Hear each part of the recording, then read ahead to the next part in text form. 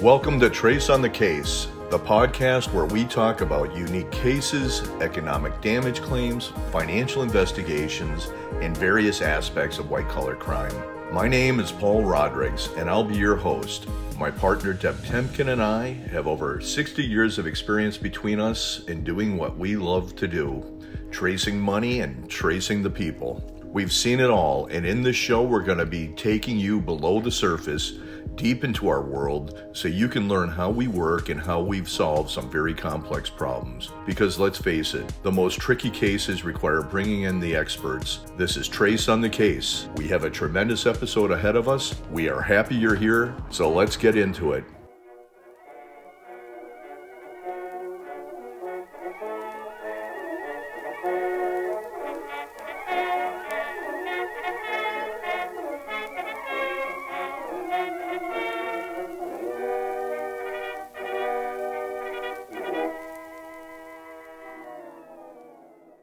Hi, this is Paul Rodrigues with another episode of Trace on the Case. This is episode 13 in a continuing series where we're discussing in this current series litigation and specifically IP litigation. So intellectual property litigation. And my guest today again is Brad Jubber. Jubber? Brad Jubber. Yeah, thanks, Jubber, Paul. there Thanks for you having me go. back. Yeah, no problem. So, anyways, Brad. So we left off last week, kind of talking about the different types of patents and intellectual property, and so let's pick up where we left off. I think since our last discussion, what developments have you seen in IP litigation that continue to reinforce the idea that all litigation is costly and uncertain? Yeah, thanks for having me back, Paul. When we finished up our last episode, it really was striking to me how many things happened. We can't go through all of them, obviously, for time, but several cases came up that were very interesting and kind of touched on the points that we discussed last time. And so, kind of before we jump into it, I wanted to start with just following up with some of the points that we were talking about. Yeah, for Basic, sure. yeah. Litigation, last time we were talking about patent litigation and how uncertain it is. We talked about a particular case where the biscuits and not the air in the oven were heated to a certain temperature, and so the patent was basically unenforceable. So patents certainly have more uncertainty than other forms of intellectual property, but litigation in any area is very costly. If you've seen this trademark litigation, the case is actually called Vidal v. Elster, involving the Trump Too Small case. No, I haven't seen that. What does that cover? Yeah, so this case is pitting kind of the freedom of speech rights that this Stephen Elster has versus the Lanham Act. And the Lanham Act is what defines the trademark rights. And so he applied for a trademark called Trump Too Small to sell T-shirts for this upcoming election, and basically arguing that the policies of Trump are too small for the problems that the country is facing. Now, I'm going to try and avoid getting into the politics of all of this. I know they're a little contentious, but the trademark issues are fascinating. So if you go to the Lanham Act, there's several reasons that a trademark can be refused. Those include immoral, deceptive, or scandalous trademarks. As we'll discuss later, there's been a lot of litigation on that recently. I found it really interesting when I looked up the statute that trademarks can be refused because they have a flag or the coat of arms of the United States or another state.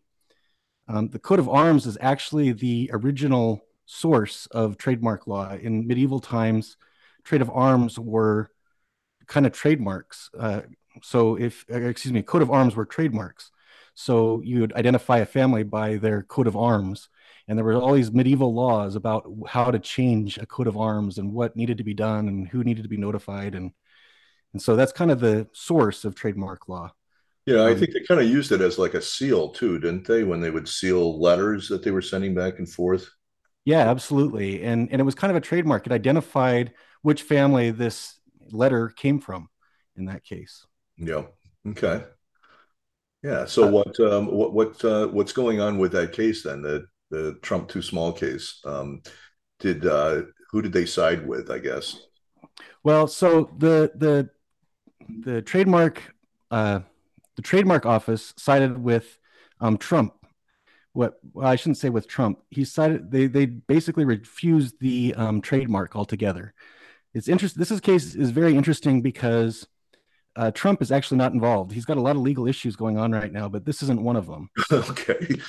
Yeah. And it's also interesting because the Biden administration actually supports Trump's side on this case. So there's not too many things that the Bidens and the Trumps agree on, but this case might be one of them.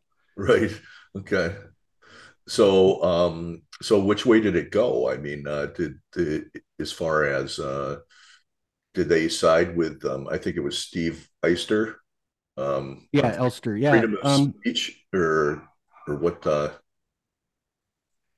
So yeah, it kind of gets into where we're going to go later today, but there's basically three courts. There's a trial court where the case is first heard. In this case, that's the TTAB or the trademark in the patent office, patent and trademark office, heard the case and refused the registration.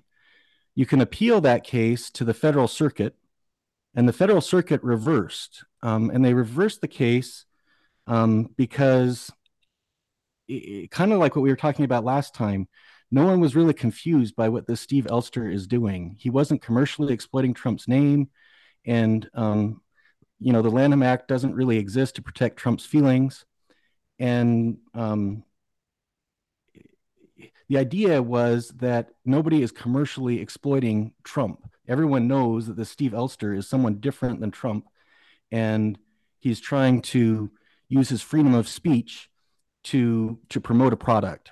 And the Federal Circuit relied heavily on two recent Supreme Court cases. The first is this Mattal v. Tam. I'm not sure if I'm saying that right, but it's commonly referred to as the Slants case. And the second is Yanku v. Brunetti. And I'm not going to say what that case is commonly referred to, but it stands for Friends You Can't Trust. And if you can put that together, you can understand why someone would trademark that, might think that that is scandalous or disparaging. So, or excuse, immoral or scandalous. okay. And so these two cases both basically held that the person trying to get the trademark should be able to get a trademark because they either weren't immoral or scandalous or disparaging trademarks.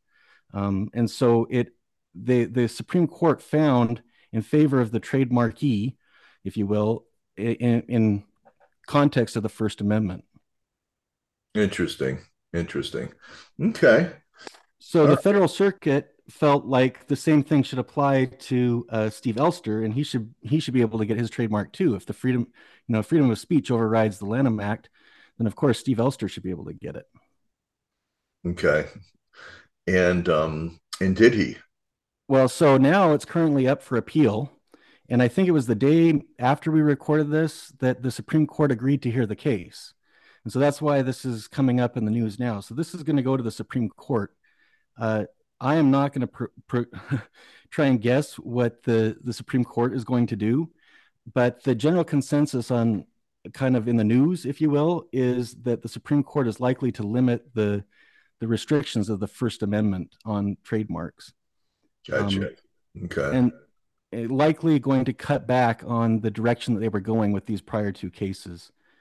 Ketanji Brown Jackson, for example, said trademark is not about expression. Trademark is not about the First Amendment and your people's ability to speak. Justice Clarence Thomas asked that because Elster remained free to make his shirts or mugs or whatever he wants to make without the registration, what speech precisely is being burdened?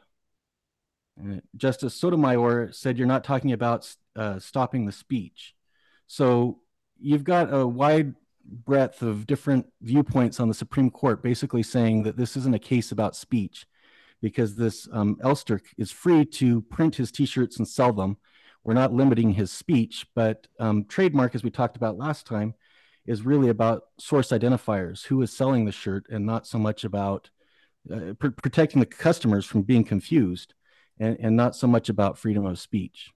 Right, right. Okay, so if I understand it correctly, it's not so much of what is being said, but the trademark really should relate to that of the company selling these t-shirts, regardless of what they're selling, so that consumers don't get confused.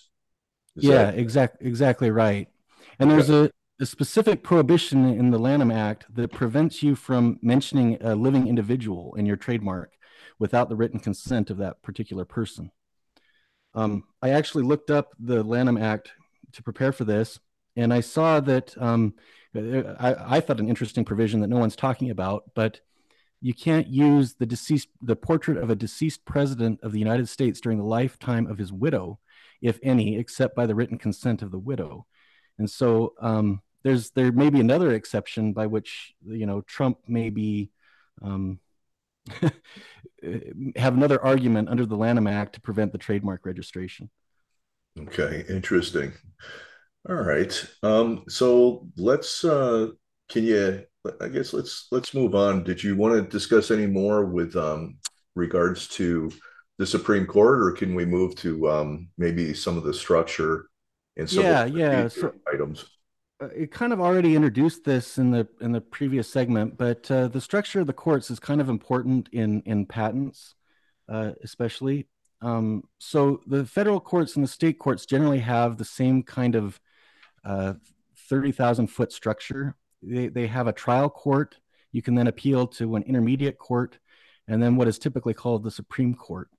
But each state remains free to define their own structures however they want. Most of them follow kind of the same format as the federal courts, but I don't know if you remember the show Law and Order. Yeah, yeah. Yeah, Yep. when I was a It's kid, running on I TV. Yeah. yeah, I loved that show, but I remember they always showed like the Supreme Court of the state of New York, and I always was confused by that because they're doing like a trial in the Supreme Court.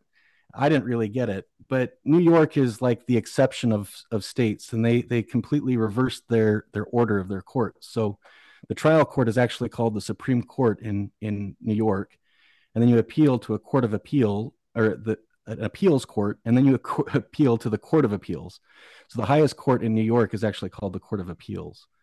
But that's just a little bit of a tidbit. But basically, the idea is that each court has, or each structure, state or federal, usually has a trial court where you typically think of like a judge and the jury and cross examination and all of that, and then you have an appeal court, and then you have a state Supreme Court that you can then appeal to the federal Supreme Court if you're not already in federal court. Okay. All right. Good. Now, as it relates to intellectual property law, then uh, don't most of these cases go through the federal court system? Yeah, so as we discussed last time, the Constitution defines patents and copyrights. So they are exempt from the state court system entirely. So if you have any patents in your lawsuit, it's very unlikely that it'll be heard in a state court. If you file it in a state court, they'll kind of require you to go to federal court. So um, that actually leads to a lot of forum shopping. Um, Okay. People want to find the right court, to a favorable court for patents. So if you're bringing the case, right, you're the patentee, and somebody's infringing on your patent, and you want to make sure that you get a judge that's willing to hear your case. And so for years and years, that's been the Eastern District of Texas. But Is it are they forum shopping because they want, let's say, judges with specific expertise and experience with IP law? I think that's certainly part of it. There's basically two judges that handle about 40% of all the cases in the United States in patents. They're both located in Texas, and for a long time, it's been the Eastern District of Texas. There was a case, TC Heartland versus Kraft, that basically caused that to change. But the Eastern District of Texas is still the second most popular location for trying cases. I believe the new forum is actually Waco, Texas. So it didn't change all that much, but this forum shopping is basically trying to find a judge that will hear your case favorably as a patentee, and not just throw the patent out on the first motion. Okay. All right. Yeah, because I knew a lot of cases are down in Texas. I haven't had to testify down there yet, but um, so that would explain it. All right. Well, anything else with regards to patent trials and that type of thing? Is there an appeals board? Yeah, so when you start the case in the trial court in federal court, the defendant can first thing they can do is file with the PTAB. That's the similar to the TTAB that we discussed earlier. It's at the patent office. It's a court at the patent office that was created by the AIA Act or the America Invents Act. I believe it was September 19th, 2012. I remember that because it was around that time that I actually became licensed to be a patent attorney. I did a week before the law changed. So I think that's right. Somebody will check my memory and let me know if I'm way off. But Okay. And do they rule? It's a specific ruling, right? I mean, it's not. It's like, almost like pre-litigation, isn't it? Where they're um, not so much with regards to damages, but it's more on the technical aspects of the patent, if it's valid or invalid. Is that what it is? yeah, so there's kind of two things: the validity, whether or not you have a patent, and that's kind of decided by the PTAB, and they'll try and invalidate your patent. So if you're a defendant, I mean, the best defense you could have is you don't have a patent. Whatever I'm doing, it's not violating your patent because your patent's not valid. And so immediately it'll kind of stay the district court hearings, and they'll go to the PTAB to try and figure out whether or not you actually have a patent. Right, right. I mean, yeah. So you'd obviously want to do that first before you get to court, because if you don't even have a patent, then the case just drops off, correct? Right. Now, So with their, do they do it carte blanche, the whole thing that they would invalidate, or would it just maybe be some of the claims, in there become invalidated? no, yeah, that's a really good question. They can do both. Um, and frankly, the PTAB has been sort of a controversial court in this process because they tend to be more protective of defendants. At least that's the perception that they tend to invalidate an awful lot of patents or claims, as you say. And as you said, they can invalidate the whole thing, or they can invalidate certain claims. But they also have another function, which is they sort of define the claim scope. So you have to, if you're a patentee and you're trying to bring an action, a cause of action against someone, you want your claim scope to be as big as possible to make sure that they are infringing. But if you want it to survive the PTAB hearing, you want to make it as narrow as possible because you don't want it to get invalidated by any other prior art. And so it kind of creates this um, pull, if you will, on the patentee to carefully navigate what is the boundary of my patent. We talked about that a lot last time too, but the patentee is now kind of in a position of having to foresee how this is going to go through the PTAB and then how it's going to go through the district court and make sure that however the claims are defined, it'll survive the PTAB and also be enforceable in the district court, if that makes sense. Yeah, yeah, and you're using the word PTAB, and I've heard the word acronym used a lot as an IPR. Yes. Yeah. IPR is the process. Inter parties review Okay, is the name of that's kind of like saying the trial, and the PTAB is like saying the trial court or the district gotcha. court. Okay, all Um, right. Yeah, but so that's really the only difference. And yeah, we love acronyms in patent law. okay, all right. Anyways, I got a question on that though. Is like, let's say somebody does get granted and they've got a valid patent that has been issued, or so they think, and they go out and start manufacturing and selling stuff. Um, and how is it that the patent office can issue a patent, but then somebody else can come back and say it's invalid when it was granted? I mean, that's just, it seems odd. Is it because, and also this is the same Well, I don't know. Is it the same branch of government that, I mean, is it related? How closely related is it to the office that's granting the patent? And then they turn around, they review the patent, then they would invalidate it. I mean, it just seems a little bit odd to me. You're asking two excellent questions. I mean, both of those are worthy of a whole separate podcast, probably a whole series of podcasts on each one of those. Okay. But yes, the patent trial and appeals board is essentially the patent office, and so there's some constitutional questions about whether they can be both the examiner and the judge and jury. There are a lot of questions about how can they, sort of reverse themselves. They said that they had a patent, and now they say they don't. Kind of what you were bringing up. Um, and there are a lot of people that really think that this America Invents Act needs to be repealed or changed or amended. In fact, there's a couple senators that are talking about it for precisely these reasons, at least in part. Yeah, yeah. Okay. All right. Well, we'll save that for the future then. We'll, if we want to dive into that. That's my 30,000-foot assessment. But yeah, to be perfectly frank with you, you're asking exactly the right questions. That's where we probably should discuss that in the future.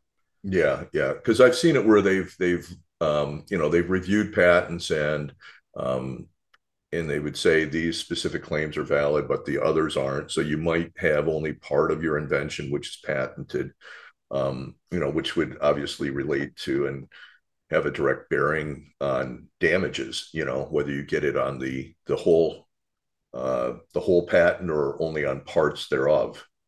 So we can cover that at a different time. So, honestly, this goes to something else that's really important, but we tend to think of patents because of their exclusionary rights, the ability to prevent someone from doing something. That's what a patent right is. You can say, you can't build this because I invented it.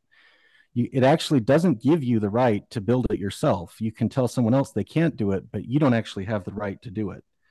But actually, patents can do a lot more than just prevent people from doing things. And that's something that I really wanted to emphasize in this podcast, because when we talk about litigation, we talk about all the things that patents, frankly, the fences that patents can build, I think the negative parts of patents, the ability to prevent somebody from doing something productive.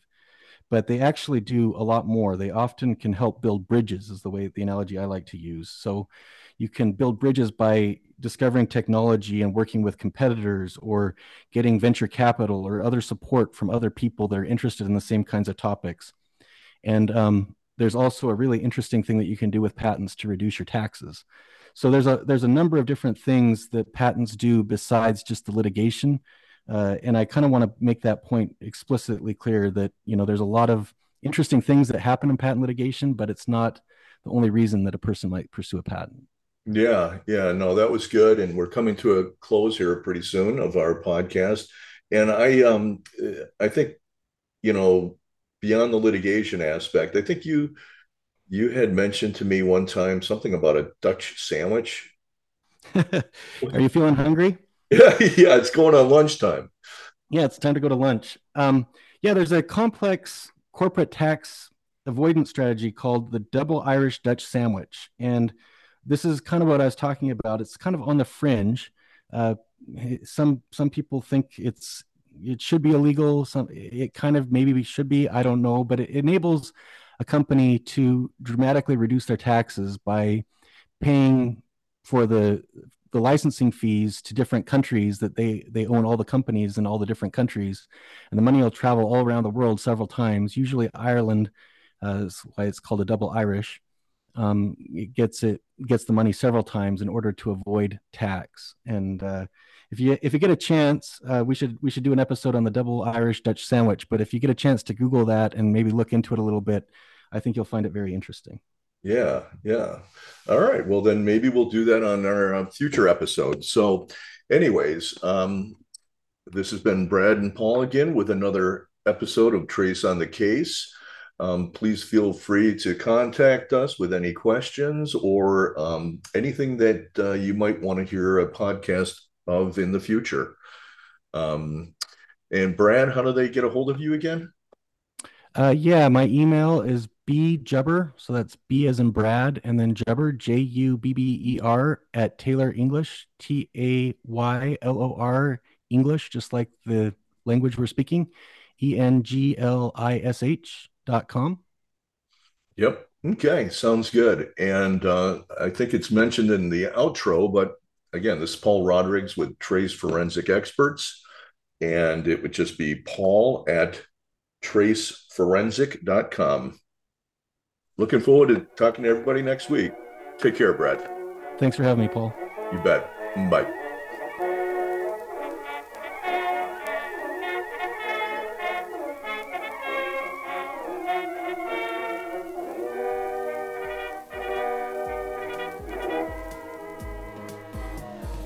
Thank you for listening to another episode of Trace on the Case.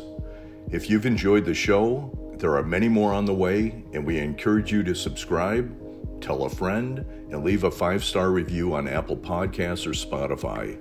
That's the #1 way to help the show. To learn more about myself, Deb, and Trace as an organization, visit traceforensic.com. And thank you again for joining us. We're very excited to talk with you again next week, so bring a friend.